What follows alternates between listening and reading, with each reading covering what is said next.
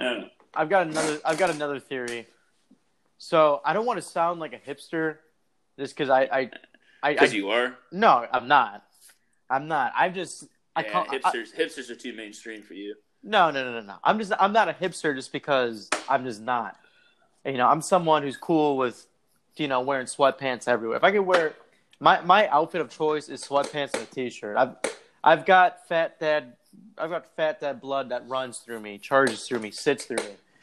But but I have this theory, and it's everyone's watched the news a lot lately, and if there's one thing that if the news is using a catchphrase, it automatically becomes the most uncool thing ever.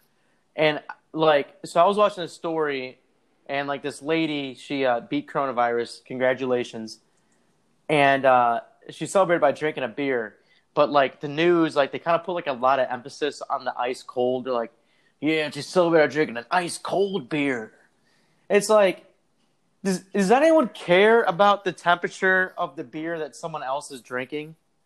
Is that a detail? This is the local news you're talking about? The local, yeah. All those fucking news anchors are cheese dicks. I mean, they have a whole class, I'm pretty sure, in college.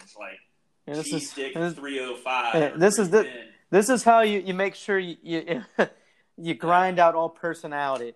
I hate the phrase "ice." Let me get an ice cold beer. It's this is how to embarrass your kids on regional television. I mean that's the news always does that. It just gets the life sucked out of it. But it's I hate when people say, "Let's give me an ice cold beer. I want an ice one, an ice cold one." It's I don't know, man. I mean, sometimes lukewarm beer is kind of easier to drink. I mean, what do I know? I don't know. It's easier to chug. Doesn't really bother me. Doesn't really bother me. I don't know.